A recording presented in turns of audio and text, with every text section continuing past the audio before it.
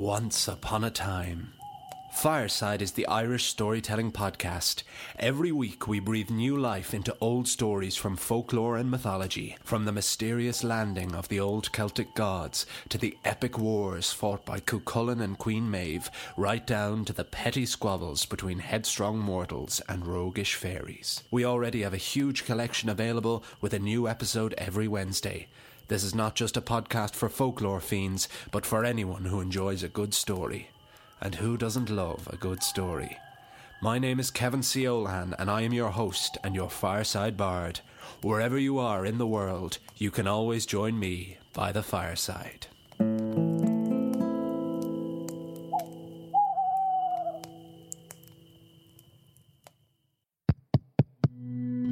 This show is part of the Head Stuff Podcast Network, a hub for the creative and the curious.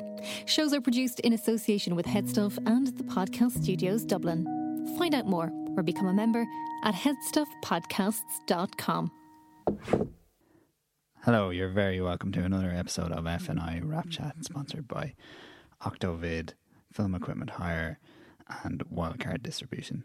I hope everyone is doing well out there. There's a lot of filming going on at the moment, which is fantastic to see, and the weather is pretty good, so we hope everyone is getting stuck into projects and looking forward to making a good summer of it, hopefully. So in today's podcast is someone I've wanted to get on for a while, ever since seeing GAZA in the cinema about a year and a half or 2 years ago.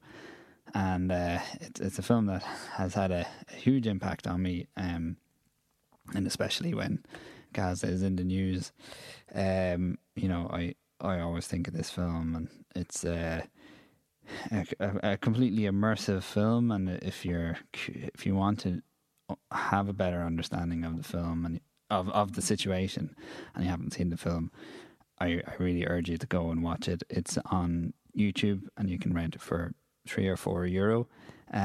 Unfortunately, films like this don't end up on the kind of mainstream streamers, unfortunately. An example of that recently was The Dissident, about the Saudi Arabia situation, and a film that wasn't picked up by mainstream streamers, even though it had won all these awards at Sundance and things like that. But GAZA is a film that really should be seen by everyone. It's heartbreaking, but so beautiful as well. I had a brilliant chat with Garry, Keane, one of the co-directors, who's based in Donegal. So it's a phone chat, and just to hear the challenges, like the unbelievable challenges of making this film, inspiring and heartening as a filmmaker to hear, and just that grit and determination and bravery. It's just astounding, really. So this is a really important listen for any filmmaker, I think. So yeah, let's go to Garry, Keane.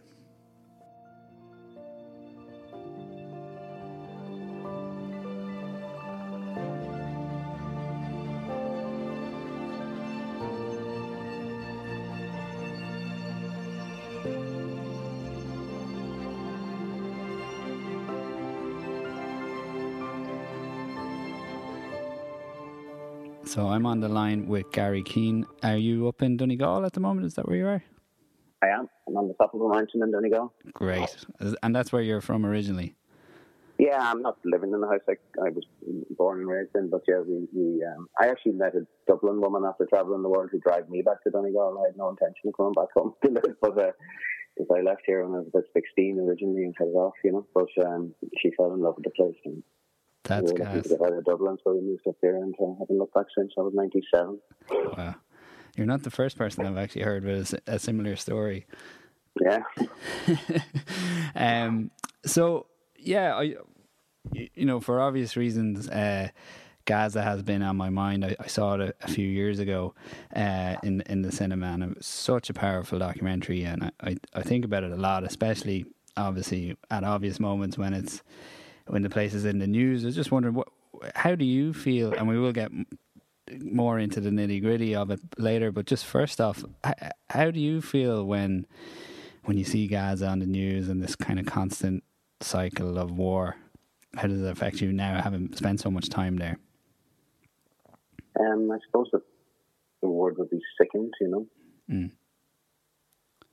I mean, we don't have to, our crowd don't have to kind of wait for Gaza to pop up on the news feeds to be present, because since the minute and day we went into Gaza, we've had a constant line of communication open. I don't think there's one day goes past in any week, if any year, that I don't talk to Gaza or someone in Gaza, so it's part of the family now, it's like making a call to your brother or your sister, your ma, your dad, like the call goes in, or the text comes back, or the photographs are sent, for every little thing is shared. So we were prepared for it, because everyone there was prepared for it. It was escalating to such a degree that we knew something was going to happen, and they certainly knew something was going to happen. So it was no surprise to us. It was just pure sadness and worry for the people we know there, that they'd stay safe, which they nearly didn't. So one particular friend over there, and his family got into an awful situation, so we're dreadfully worried about them, and just heart-wrenching stuff, when you the thoughts of making a film back in 2018, 19, and it still be even as relevant today is not what we set out. We set out to make a film, but the fact that film could still be relevant in another 10 years' time is just frightening, but there's nothing to suggest it mightn't be, that the situation might not have changed to any great degree. I know there's a probable change of power structure in Israel, but I just don't see with the people that are going in instead of Netanyahu. I don't see any great shift in their policies, Yeah. Certainly in regard to Gaza. So even in the West Bank, I don't think the settlements are going to stop. So I don't think there's going to be any great shift in anything on that side. So I just don't. Where do you look for hope in that situation? And that's the problem with Gaza. I mean, it's hopeless, because they can't do anything. They can't function properly to do anything. They haven't got the facility or the means to do anything about it. They're just reliant on outside parties negotiating on their behalf, and the outside parties are, so unreliable, and have shown to be so unreliable and self-serving to such a degree that you kind of go, but who is actually out there batting for them, And the truth is that it might, on the face of it, seem that there are those, you hear about brokerage has been done with Egypt and all the rest of it, Jordan or whatever, Qatar, but at the end of the day, there's always agendas behind that stuff, It's always about land and control, and you just don't see any genuine interest from any side to actually broker that deal that is just and right, So look, you have to retain some semblance of hope, otherwise certainly the people there wouldn't be able to get out of bed in the mornings. But at the same time, you kind of go behind the talk of hope, you kind of despair a little bit, Yeah, and the media coverage is so one-sided. I mean, there's just so few films like Gaza, and what was the reception like for you guys in terms of getting it out there? Did you run up against a bit of a wall? Well, if you roll back even before we got it out there, because getting it out there was a huge struggle to begin with. But the getting it to the point where we had a film was crazy. Like when you think about the first frame of footage that ended up in Gaza was shot in early 2014, Right. And then we went in and for an extended shoot in 2015 on the back of some Film Board, Screen Ireland, development funding at the time, on the shoestring. So there's only the two of us, myself and Andrew McConnell, and we lived there for about 6 weeks and shot every single day. And we were researching as we were going to and trying to find characters and trying to tease out the story as you do. But we actually, we came back with what we consider to be such strong material. And then Mick Mahon, we had no money to pay anybody at this stage, so Mick was going to edit it, and we put together a good trailer with myself and Andrew, and we got it out there. And the reaction to the trailer was overwhelming, like, initially, and we thought, Jesus, this is great, we'll have this film funded in a year or so and have it wrapped up by at least 2016, 2017, Yeah. And then the reaction to the trailer was just a kind of a tease, because then we just started getting doors closed, and it was everywhere we looked. Right. It was crazy. It was actually to the point where you kind of go, well, hang on a second, what's going on here, we get to, Brendan Byrne came on board, great producer Brendan. I know Brendan for, 30 odd years, and Brendan was of the same mindset as us. Brendan has spent all his career funding films, and he absolutely looked at the trailer and looked at the stuff we had and said, yeah, lads, sit back, I'll just go to the usual people we go to, and they're going to love this, And he did, and they did, and then we got some great interest on the ground, and the first phone calls and emails to come back were extraordinarily positive, and we thought, yeah, great, look at this. We were preparing ourselves for all the other shit you have to do to get into Gaza, all the behind the scenes, run around you have to do in applications, and trying to get in is a huge issue. How does that work, actually? And had you been kind of building up contacts over the years? Yeah, I mean, that's a long story too, but just to finish the other point, so we get all those emails back from all those well-known funding agencies, and then positive emails, and then it would stop, literally stop. Communication would stop, and Brian would go, I don't know where they've gone, like this never happened before. And it was as if, the idea was really liked at ground level, and then it would go up to whoever at the top table, and they go, no, shut that down. That's gone. We're not doing that. We're not getting involved in this. It's happened by GAZA. No way, Jose, So all our funding sources dried up to such a degree that we actually worried for years and years and tried for years that we'd never get this made. We'd never get it across the line. So that's the first reaction you get. You kind of realise, certainly from the film industry, and this has been mirrored in the distribution issues we've had, that there's an awful lot of people in our industry who didn't want this film to be made, and certainly didn't want anything to do with it, and then another huge cohort of people who don't want to touch it, or don't want to put it on their platform, So that's what you're dealing with GAZA, it's all political. Everything that goes on there, everything that happens is political. It's not, there's no humanitarian side, there's no anything. It's pure politics and bad politics, Sorry, but to answer your other question, getting in is a real problem, because you see that the Israeli government, they control exactly who goes in and out of Gaza, so it's completely on their agenda. You have to work on their criteria. And they don't want filmmakers in under no circumstances, and they'll blatantly tell you that we do not allow filmmakers to come to Gaza. The initial, one of the first letters I sent them was from the film board at the time, and it was a letter stating that they were backing the project and blah blah blah. It was a bona fide gig. We were who we were, and we were trusted people in the industry, and they had our blessing and all the rest of it. Little did I know, I thought that was a great letter to have to get access to a visa or whatever you needed, and I came back a very straightforward answer going, no, we do not allow filmmakers to enter Gaza. Sorry, your application has been refused. So that was a real eye-opener back then, and then that happened, and then I started, really getting down to the nitty-gritty with Andrew McConnell, because Andrew had been in there since about 2011 and gone in a few times to do photo projects. That's how I first came across Andrew, from a photo end of things, and he always got in through his own agency, his journalistic type agency, photojournalism agency. And when we dug down deep into the criteria, we realised that they only really wanted news media to go in. That's all they left, because really they wanted to control the output.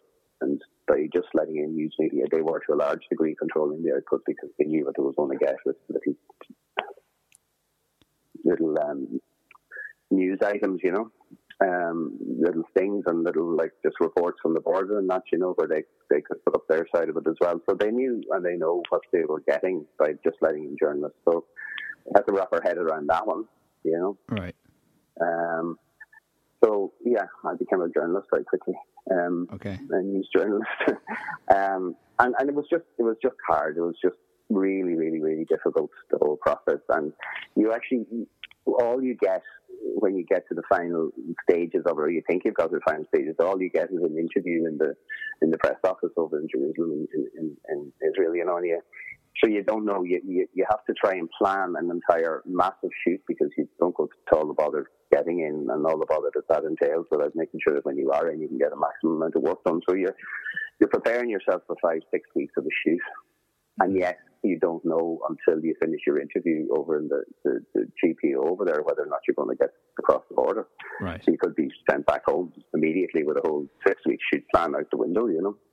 So it's on a nice edge all of the time when you're talking about getting into Gaza. And then, you know, the first time I went in 2015, on the way, I managed to get in, and all the hassles of that, and we had a great shoot and met some wonderful people and forged some great alliances and friendships. And on the way back out, I was given an awful time. Searched, left standing in a cell, basically naked, standing on top of a grid where all the soldiers could walk down below and look up. It brought me back to a book I read about many years ago by a novel, and I can't remember the name of just now. And she was explaining that that's what used to happen, and for women especially, who were stripped and standing on an open grid with everyone able to stand underneath and look up. It was just the most humiliating experience ever, you know. So if you had a problem getting in, and you had a problem organising that end of things, by the time you dealt with the treatment you got on the way out, you'd be thinking twice about going back again, you know. Yeah. No, it didn't put us off, obviously, but you know what I mean. Like, it's just every turn is a problem. Yeah. Is laden and fraught with problems, you know, difficulties, you know. You guys must have this incredible grit and determination to get it done, because, you know, as a filmmaker, you know, we come up against so many challenges, but like, I've never heard anything like that. You know, did you guys help each other get through that, or, you know, I suppose, is it just something that you knew you had to do? Yeah, I think the latter, really. I mean, we never even talked about it, to be honest. There was never a moment of, what are we doing, and should we do this, and should we keep doing this? I don't ever remember one of those conversations ever, like, at any stage in the process, you know. Right. And it did go from 2014 right through to the end of the beginning of 2019. So, yeah, it was just pure and simple, like this. Once an issue gets under your skin, and once you decide that, once you put yourself out there, that you're going to do whatever you can to create a voice for these people, and once you've met the people, then there's no going back, because they're the most gorgeous set of human beings that I've ever come across in my life, you know. So what do? You don't turn your back on that. Be it a filmmaker or any other human being that has any common decency, you don't make a pledge to do something like that. Look at people straight in the eye and tell them this is what you want to do, and this is what you want them to do with you, and then turn your back on them because you've been part of a situation where you're finding it hard. Of course, it's fucking hard. You're talking about GAZA, you know. Yeah. But the minute you sign up for that from day one, there's no turning back, you know. Yeah. There's nothing would have stopped me making it. So right. We would have, we would have made it under any circumstances. You know, we would have put something together after the first two shoots, even if we weren't allowed in again. You know, there was a film there there was a film of sorts there from the beginning. Not at the beginning, but, you know, from the initial stages, the initial shoots. Not the film we wanted it to be, but we certainly would have put out something that had the same heart about it. It just wouldn't have probably had the same scope or ambition about it. You know what I mean? But it wouldn't be a film, and we would have made our point. But no, we were gonna stick it out to the very end until literally every stone was unturned and every penny was spent and every visit could be had, and you know, every ounce we could squeeze out of it. Like. Yeah. And I read that you had this idea of the tableau, and I think it works so beautifully well. You get such a feel for the place and the people. And was it a case of, you know, you're looking for stories? Are they bringing you stories? Was it a case of, like, did you have to whittle down stories? What was that process? Did you kind of shoot everything and then work it out in the edit, or what was your process there in terms of stories? Well, it wasn't quite that haphazard. First of all, from day one, myself and Andrew and Mick agreed immediately that this was going to be a kind of a tapestry piece, that we weren't on the lookout for one or two or three characters that were going to drive the entire narrative and then feed in around that. We didn't feel we could do the place justice or the story justice by doing that, you know. And insofar as it's a difficult it's a difficult undertaking when you decide you're going to cast multiple characters and weave them in and out of each other and spend not so much time with each of them, because obviously you can't. And some will take more of a lead than others, but by spreading the net out that wide, we left ourselves a huge task, but a task that we did rigorously. We cast rigorously. We in 2015 we hired Fadi, and then who became our fixer, and we did a deal. We had a deal, but we had an understanding with Fadi that was so interested in the project and wanted to be involved so much that he was prepared to walk away without money in the background and feed us with characters, and we'd feed him with storylines that we'd love to follow. And he'd go out and he'd look and he'd shoot and he'd do little sample interviews and send us back photographs. So the casting process went on literally from the beginning of 2015 right through to 2019, and we cast all of the time, and we met people and we spoke to people and we wrote to people and we discussed the situation with people. So we probably had that cast of characters that we ended up with, plus probably about, I can't remember exactly, maybe 7 or 8 more that we would have shot storylines with, 6 or 7 more. Right. That just didn't make the cut, not for any other reason other than we ran out of road, with what we wanted to do, and we couldn't find a place for them. Their stories were great, and it was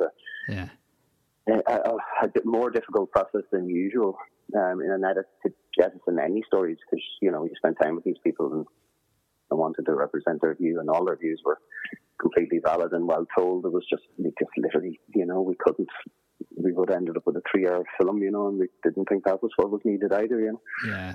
So invariably we had to drop a few storylines, but there was nothing haphazard about it, From the first day that Andrew came across young Ahmed in the sea and fell in love with him and his family and the idea of a story, we just kind of started casting around him, and we knew we wanted a young girl that was going to come from a different side of the tracks to kind of offset the male, female, the young 17, 16, 17, 15, actually 14, 15 when we first started filming with them.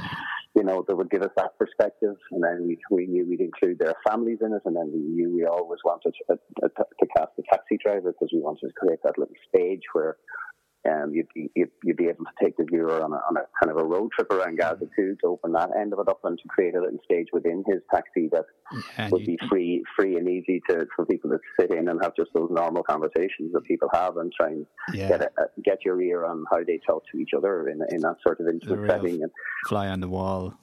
Yeah, exactly. So we just rake the car and let it go, So. So we knew we always wanted to bring in the arts in some capacity. So, we did a lot of work with writers in that theatre, Ali, the theatre director guy, and, we wanted to represent young, old, male, female, generational stuff, class stuff. We didn't obviously cast as many females as we would have liked, and we tried our best, but, we are working within a society where an awful lot of women just didn't want to talk to us. They talked to us with the cameras off, obviously, and we were great company, but they just didn't want to appear on camera. So, so there, we met, we had to face obstacles like that, but then we knew we had the likes of Carmel and our mother, who were hugely strong characters and huge driving forces within it, so at least we knew we could represent their view, albeit they were more middle class, the more... the more working class families and women just didn't want to talk to us much at all. So unfortunately, we never landed any great degree their story. But we hope that we give an overall picture through other characters and through other scenarios where we kind of painted as broad as this picture as we could possibly paint of the place and give that representation that we knew wasn't out there. That was the thing. You see, we've been looking at Gaza forever, and the footage was coming out. And I remember even doing a little kind of a survey thing back in the days where everyone I met, I asked them a simple question: what do you think Gaza is? Physically, how do you think it? What is it? What comes into your mind when you? And an awful lot of the feedback we were getting was that people had this image of it being a big refugee camp, like a temporary, tented, nearly refugee camp, with kind of the odd dwelling here and there, but. Nobody really had seen it to the degree where, unless they knew it for some other reason, to the degree that this is a proper functioning society of 2 million people with cities and towns and villages and agriculture and industry and life, that just isn't, that's just been strangled and been smothered, Yeah. So from that point of view, we knew that if we could get that spread, that depth of new of the place, you know, that it would be new and it would be surprising to people, and that's the reaction we got when we released the film, you know. Yeah, and did you kind of become part of the furniture? You must become very recognisable in all these spots. And was there any hostility that you had to deal with? Well, when Andrew shot the war, he obviously put himself in serious harm's way, and nobody was passing any remarks to what he was doing because he was so busy just trying to keep himself alive. And when we went in 2015 together, once we were in, we found it very easy. I mean, the people are so easy to deal with and to work with and to be with. You know, they're just a lovely, lovely, lovely people. And so once we were on the ground there,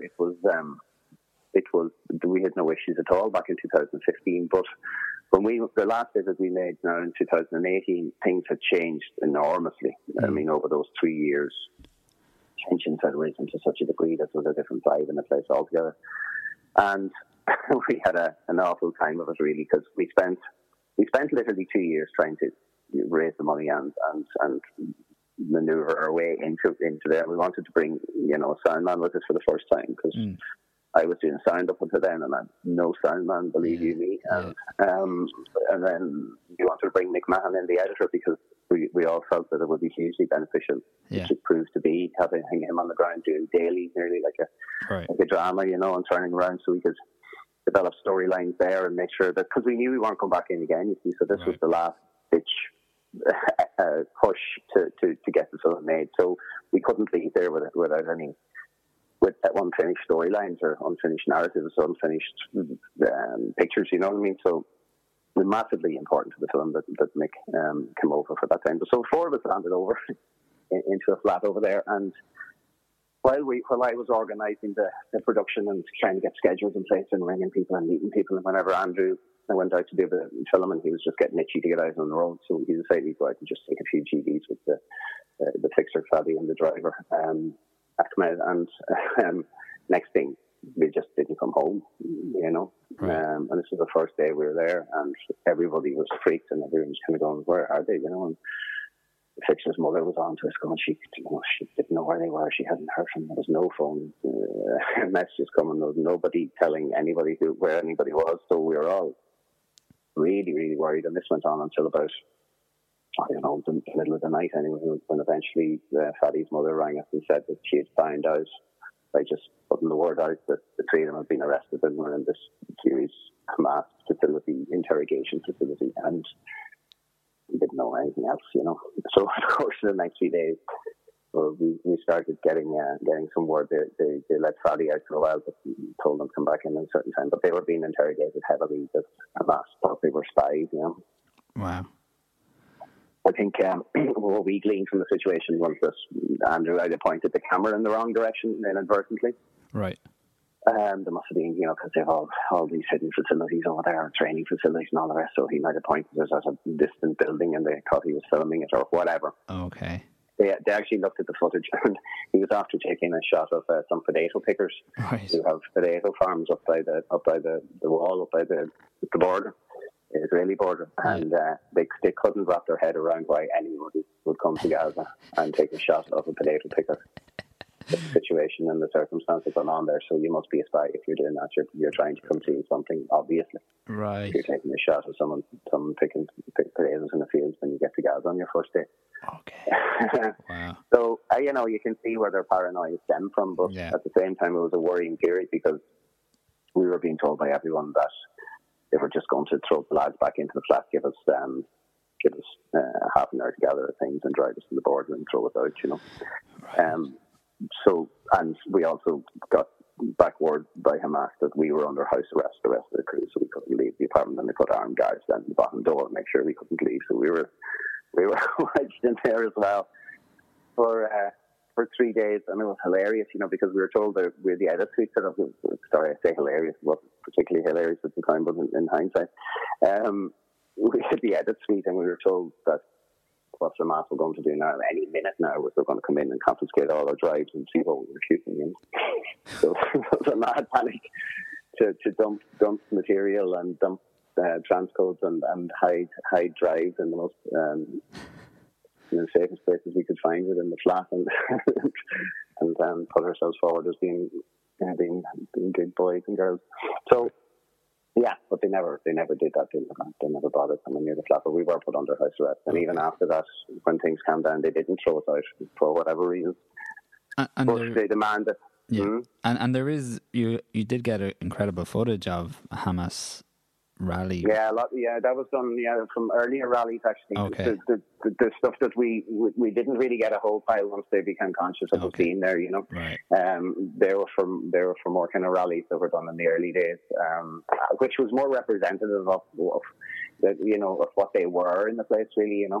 But what they'd become was a much more secretive, much more kind of difficult thing to film, you know. Right. Okay. And we really didn't want to jeopardise the entire shoot by stepping over the mark, which we nearly did there, obviously, with the lads being arrested, you know. So there was a fine line we had to follow, and so every day after that arrest, we had to the fixer had to tell Hamas exactly who we were talking to, exactly where we were going. Exactly what the point of what we were doing was, and every time we'd take off in the car, we'd get photographs taken of us by the armed guard outside the apartment, and then a wagon would follow us all over the strip, Hamas wagon. Okay. We were actually even half forced to take on one of their guys as a security man. But we put our foot down, and we said no, because all they wanted to do was plant someone on the crew that could keep an eye on us, you know.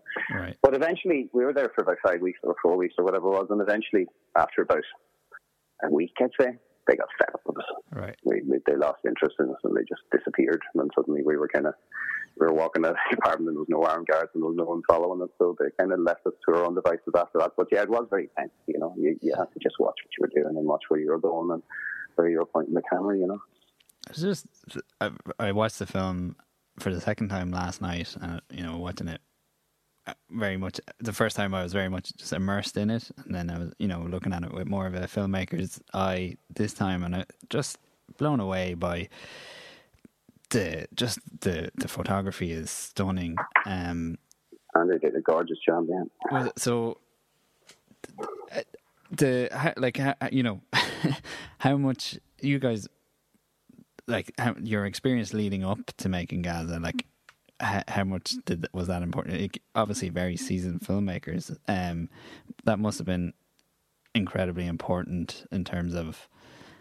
But you see, we came at it from two sides completely, and two very, very different sides. I mean, Andrew had never made a film before. He was a serious photojournalist of world renowned, you know. So, but he had access to Gaza before. He had been there. He knew it. He knew the place geographically. He knew a lot of people in there. Yeah. So, and he had manoeuvred through the bureaucracy of getting in and out. So he brought all of that to the table, as well as his photographic eye. Whereas I came to the table from a documentary making point of view, because Andrew hadn't ever made a documentary before. So I was bringing kind of more of the narrative unfolding, structural, putting scenes together, having that head on me, whereas he was far more practically on the ground sort of head. So between the two of us, I think our shared set of skills, skills or different skills, kind of created a good team on the ground there,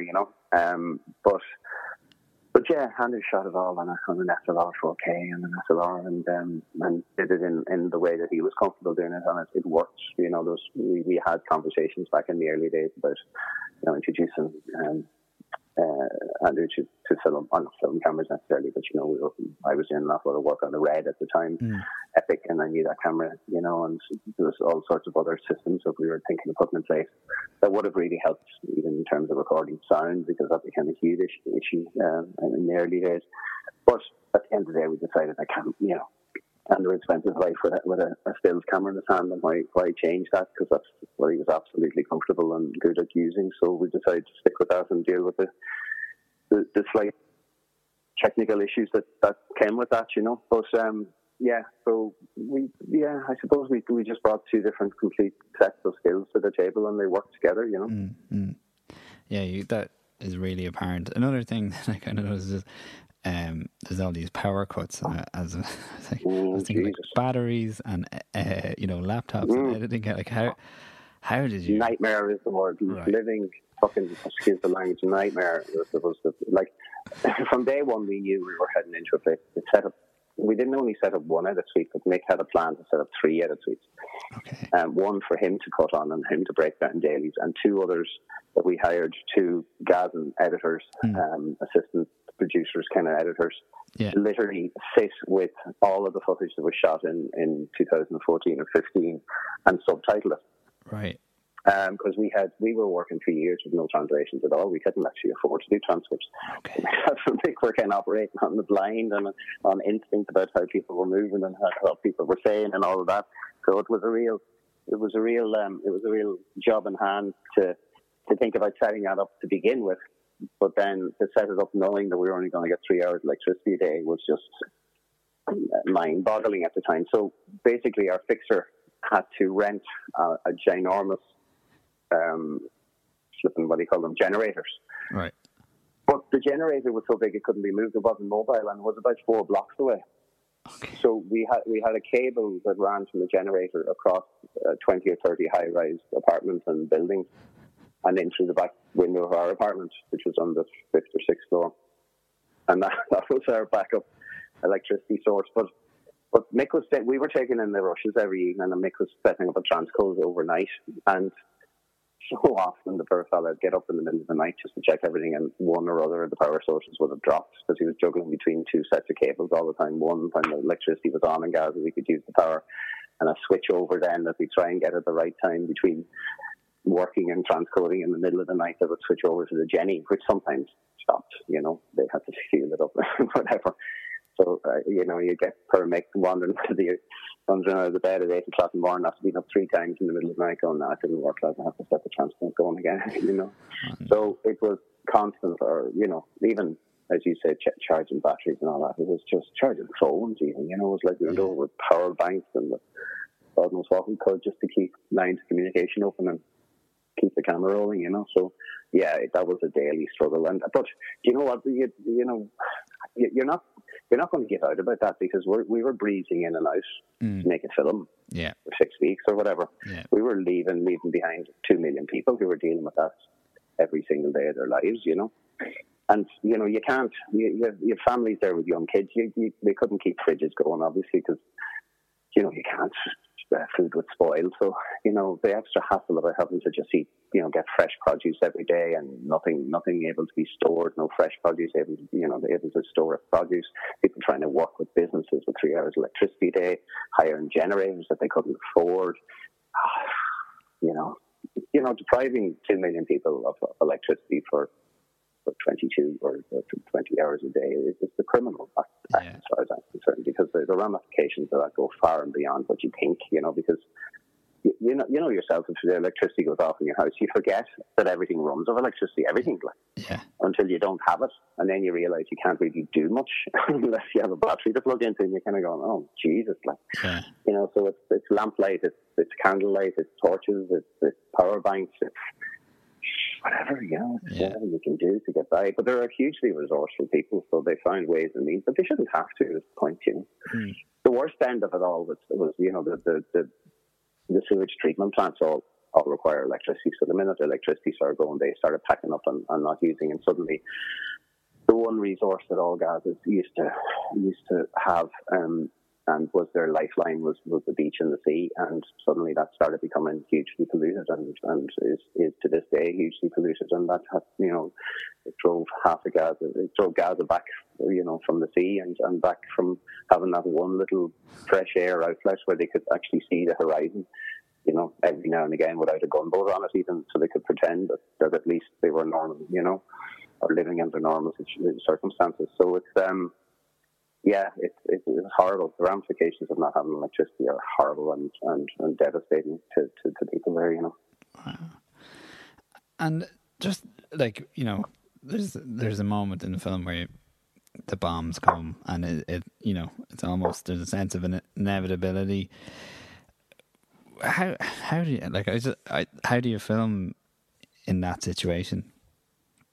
Well, you have a head on you like Andrew McConnell, who has been in many war conflict zones and shot in them, and people who can do that as a profession are a very particular type of person that are able to do that.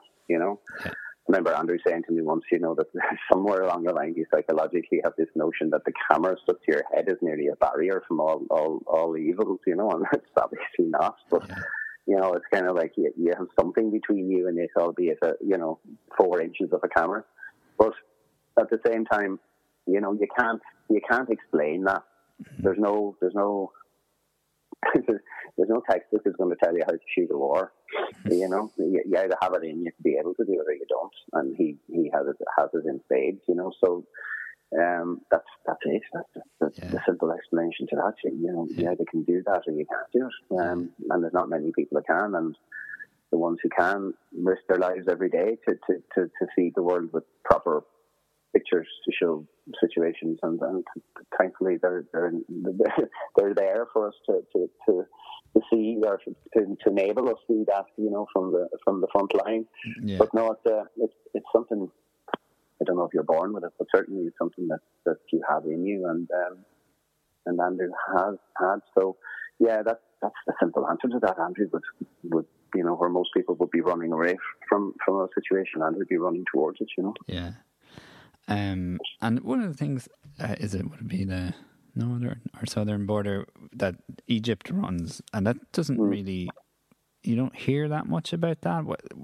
Did you have dealings with that? How does that work? We just ruled out actually using it as a crossing point from early doors, because Andrew had gone in there, I think maybe once between 2000, or maybe twice between 2011 and 14, the war in 14. Yeah. Well, not a war, the attack. No, it's really problematic, that border, because it's open, it's closed, it's not open, you never know when it's open. There's a huge danger in even getting to it. It's a kind of bandit land, actually, when you're trying to get to it on the Egyptian side. You're at the mercy of corrupt police either side. It's a complete lottery, and it's not very conducive to actually organising a film shoot and trying to realise it, It isn't on the other side either, as we tend to realise, but at least there's some structure to it, albeit a crazy one that you have to manoeuvre, but at least you know what the craziness is, Yeah. On that side, you just don't. Right. It's completely haphazard, and so, we had an awful experience. When we finished the film, we got accepted to Sundance, and we were all delighted as the world premiere and all that, but Sundance came to us and said, what we'd absolutely love would be to take 2 people from your film, or 2 characters involved in your film, and bring them to the festival, so that they can stand up on stage and chat to the audience afterwards, because we have 5 screenings, so they're expecting huge turnouts, and a lot of people would get to hear them and blah blah blah. So literally they were going to fund all of this, Yeah. So literally they said, go for it, and we'll do whatever we need to do to get it. So for 2 months. All of the GAZA team, myself and Andrew and Nick and everyone, Brendan, plus Hussein Curran-Boy, who was the festival director guy, or one of the guys who was back in our film in Sundance, and the whole Sundance team, along with attorneys from LA, Francis Hayden, and from a massive law group over there. We all tried for literally 2 months to get Ali, the theatre character, who was one of the few people who could actually leave for a period of time, just his own personal circumstances. Not one other cast character could, for varying reasons. So we decided that Fadi, the fixer, was going to bring Ali over, because he had the wherewithal to negotiate, borders and permits and all the rest of it, and get him over to America. Yeah. So for 2 months we tried to get the 2 lads over to Sundance, and failed. Wow.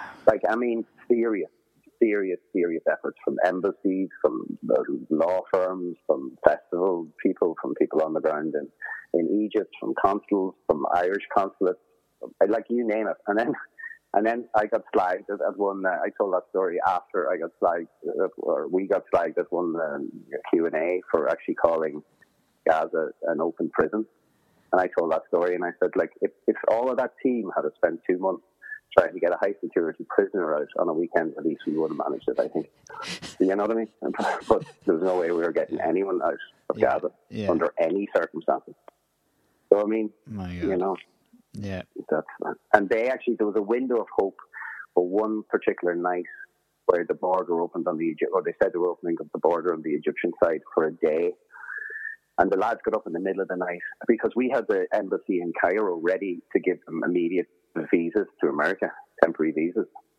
They just had to walk in. You know, we had agreed with them that they didn't have to go through any of the procedures, that there was going to be no delays. They literally turned up at the door, got straight into the office, got their visa stamped, and were out the door in 10 minutes. So they were ready to go. So all they had to do was get to Egypt and get to Cairo.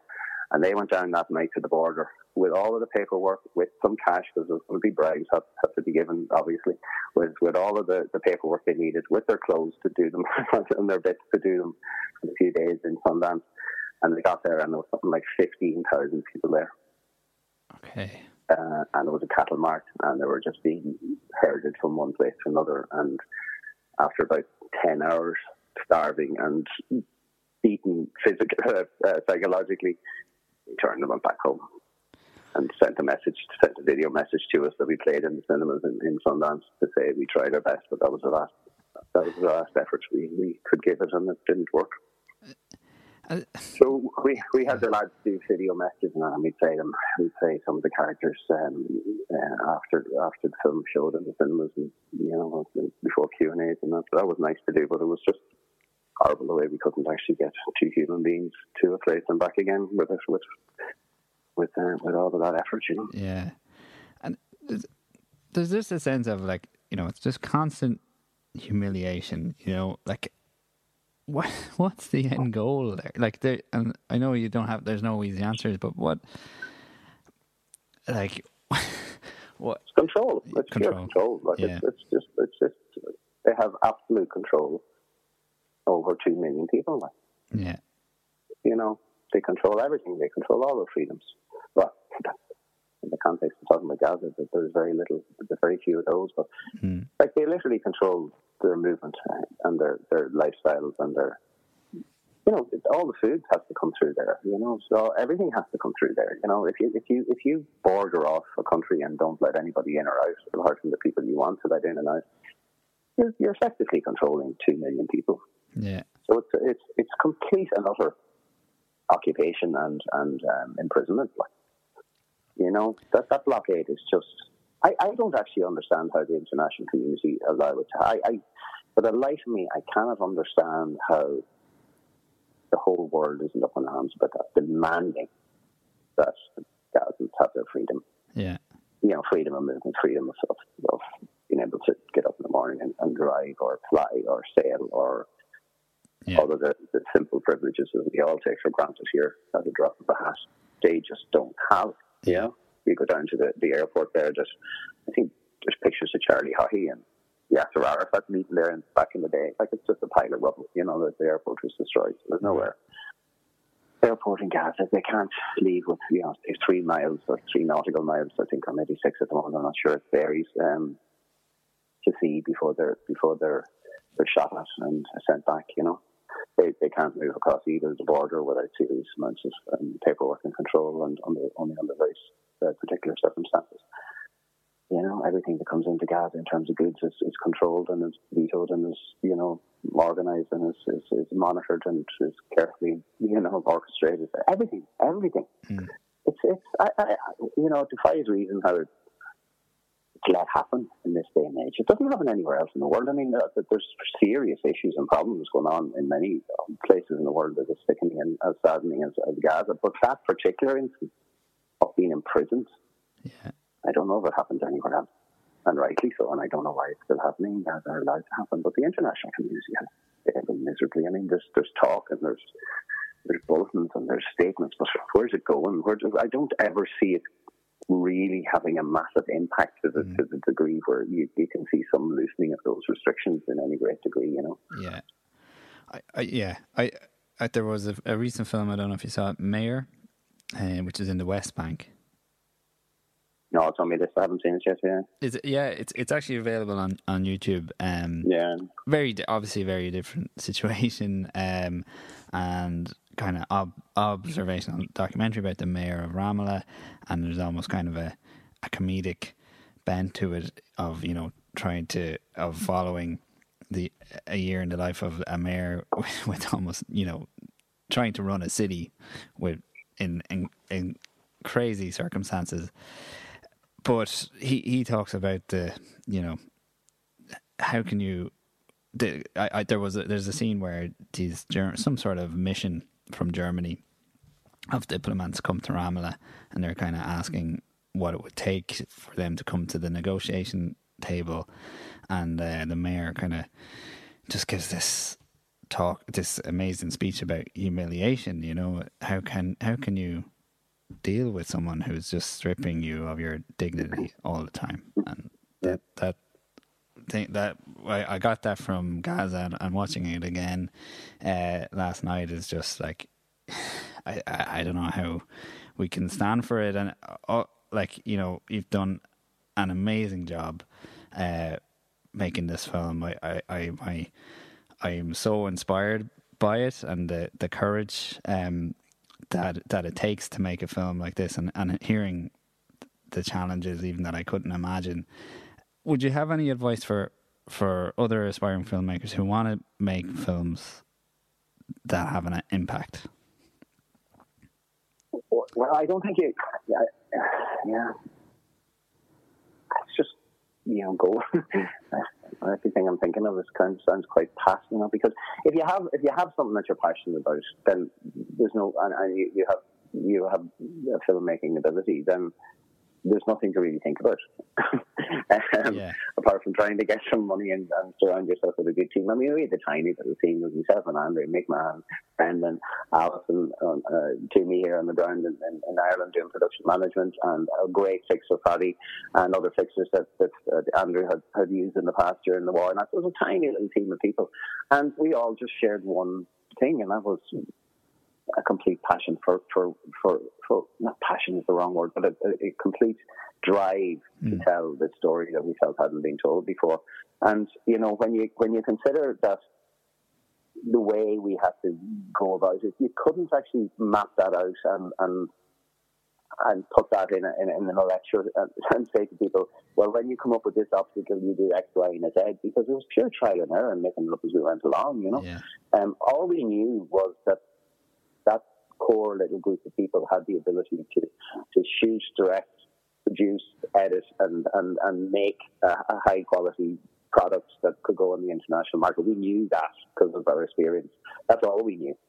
Because every day you woke up, you had no idea what the situation was going to throw at you. And if you knew a tenth of it, a fraction of it beforehand, you'd probably just throw the quilt over your head and hope that it all will go away, you know what I mean? Because it was just such a huge mountain to climb when you look back at it.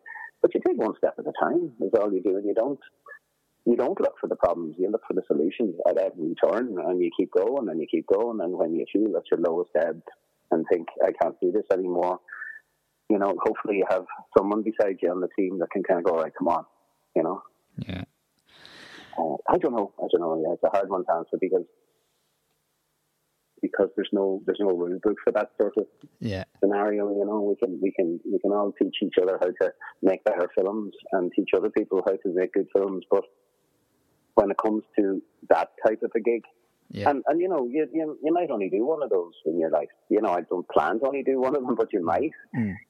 It's a different gig than any other gig you'll ever do. You know, so the kind of you're relying on your own abilities and instinct an awful lot of the time, and you're operating by seat of your pants, and it's like, all right, we've sat on the slide, and we're not going to get off, so we're getting off. So let's go for it, and throw caution to the wind and just let it go. You know. Yeah. I spent the morning kind of looking at some of your other work. The Dermot Healy documentary is beautiful, and I've heard Dermot's gone. Yeah, he should be still around, Dermot. Yeah. I didn't know anything about him, and it's a beautiful piece of filmmaking. But just wondering, Dermot was a real friend as well. Really? An amazing writer too. Yeah, he was a great friend of my dad's. And my dad was a part-time writer as well, and he and Dermot set up the first writing school, the Markbridge Writing School in Sligo back in the day. So I first met Dermot in 1989. I remember I just come back from London and come back to Ireland, and we're mates ever since. But he was a gas character. Really, yeah. Real. But that was myself and Mick Mahan again. That's done a gorgeous job on that too. But yeah, I'd been trying to make something on Dermot for years and years and years. I'd made a short Yeah. She married her years before that, and that was the catalyst to wanting to do more. But the notion of what exactly to sit it on never really jumped out. And I constantly called up to Jeremy and kind of go, Jeremy, we're going to make a film on you. What are you doing now? What are you writing? What are you? And next thing one day he just said, fuck me. He says, I'm fucking going to finish this poetry book I've been writing for a while. And I said, how long? He said, 10, 15 years. And I was, what? Sorry? A poetry book? And he said, no, actually a poem. I said, hang on a second. You've been writing a poem for 12 to 15 years. What's it about? He goes, the fucking geese I'm obsessed about. And then suddenly it all started again. I started open, right, there's certainly a germ of an idea in here now to marry all those aspects together. And then we came up with it. But yeah, that was a lovely experience, that, and I missed Dermot a lot. That's brilliant. I'm actually making a nature doc myself, so I've been chasing Brent geese around, which are similar to the ones that you. Lovely creatures, very interesting. Yeah, and have you got anything else coming up at the moment that you can tell us about? Or? Yeah, there's loads going on. I'm finishing off a doc series from Mind the Gap Films at the moment called Unidentified Bodies. It's all about all the unidentified bodies that's lying all over this country and in morgues and in coroner's offices and nobody knows who they are, buried in unmarked graves. It's a very interesting kind of a forensic, sciencey kind of investigative sort of a series we're doing at the moment. So we're just wrapping that up now after kind of a long process of shooting and editing and that. And we're involved in another few projects in the Middle East for, looking for money and development and going through the usual wrangles that entails. And lots to talk about, lots of stuff coming up. So we're busy out now. Great. We'll keep in touch and hopefully we'll have you on again. But thank you so much for taking the time. Again, it's an incredible piece of work. I'm so delighted to get to chat to you about it. Best of luck with the future projects. Listen, thanks a million for having me on, and anytime at all, give us a shout. Great. Hi everyone, I just wanted to add in this extra bit after the interview. Off mic, I was talking to Garry, and one of the things that come up is how can people help the situation in Gaza. So I wanted to ask the man who would know best, and he suggested a charity called Amjad, and we're going to put the link for the GoFundMe page in there. Garry wholeheartedly endorses them. I know with such a complicated situation, some people are worried about sending money there. So I just want to read this piece from Garry from a letter that he wrote looking for the last, in the last crisis. I have no hesitation in recommending Amjad, a small but highly effective and efficient organisation which was founded and is run by Fadi's mother. Fadi is their fixer for the film, Samira Hanona. Samira is a remarkable woman who is tireless in her pursuit to help desperate and displaced families in Gaza, and she has over the years built up an incredibly loyal, dedicated and extremely hard-working group of volunteers. Her or her team do not take any fees or expenses from any donations received. 100% of all the money, every single cent that is donated to Amjad goes straight into mostly food parcels for the poorest people on the strip, who are literally starving and who are today in more danger than ever. So that comes on the foot of news that there is likely to be more bomb attacks on Gaza in the coming weeks. So yeah, if you feel that you want to help, that is what Garry suggests. I've donated myself, and of course go and seek out the film Gaza to get a better understanding of it.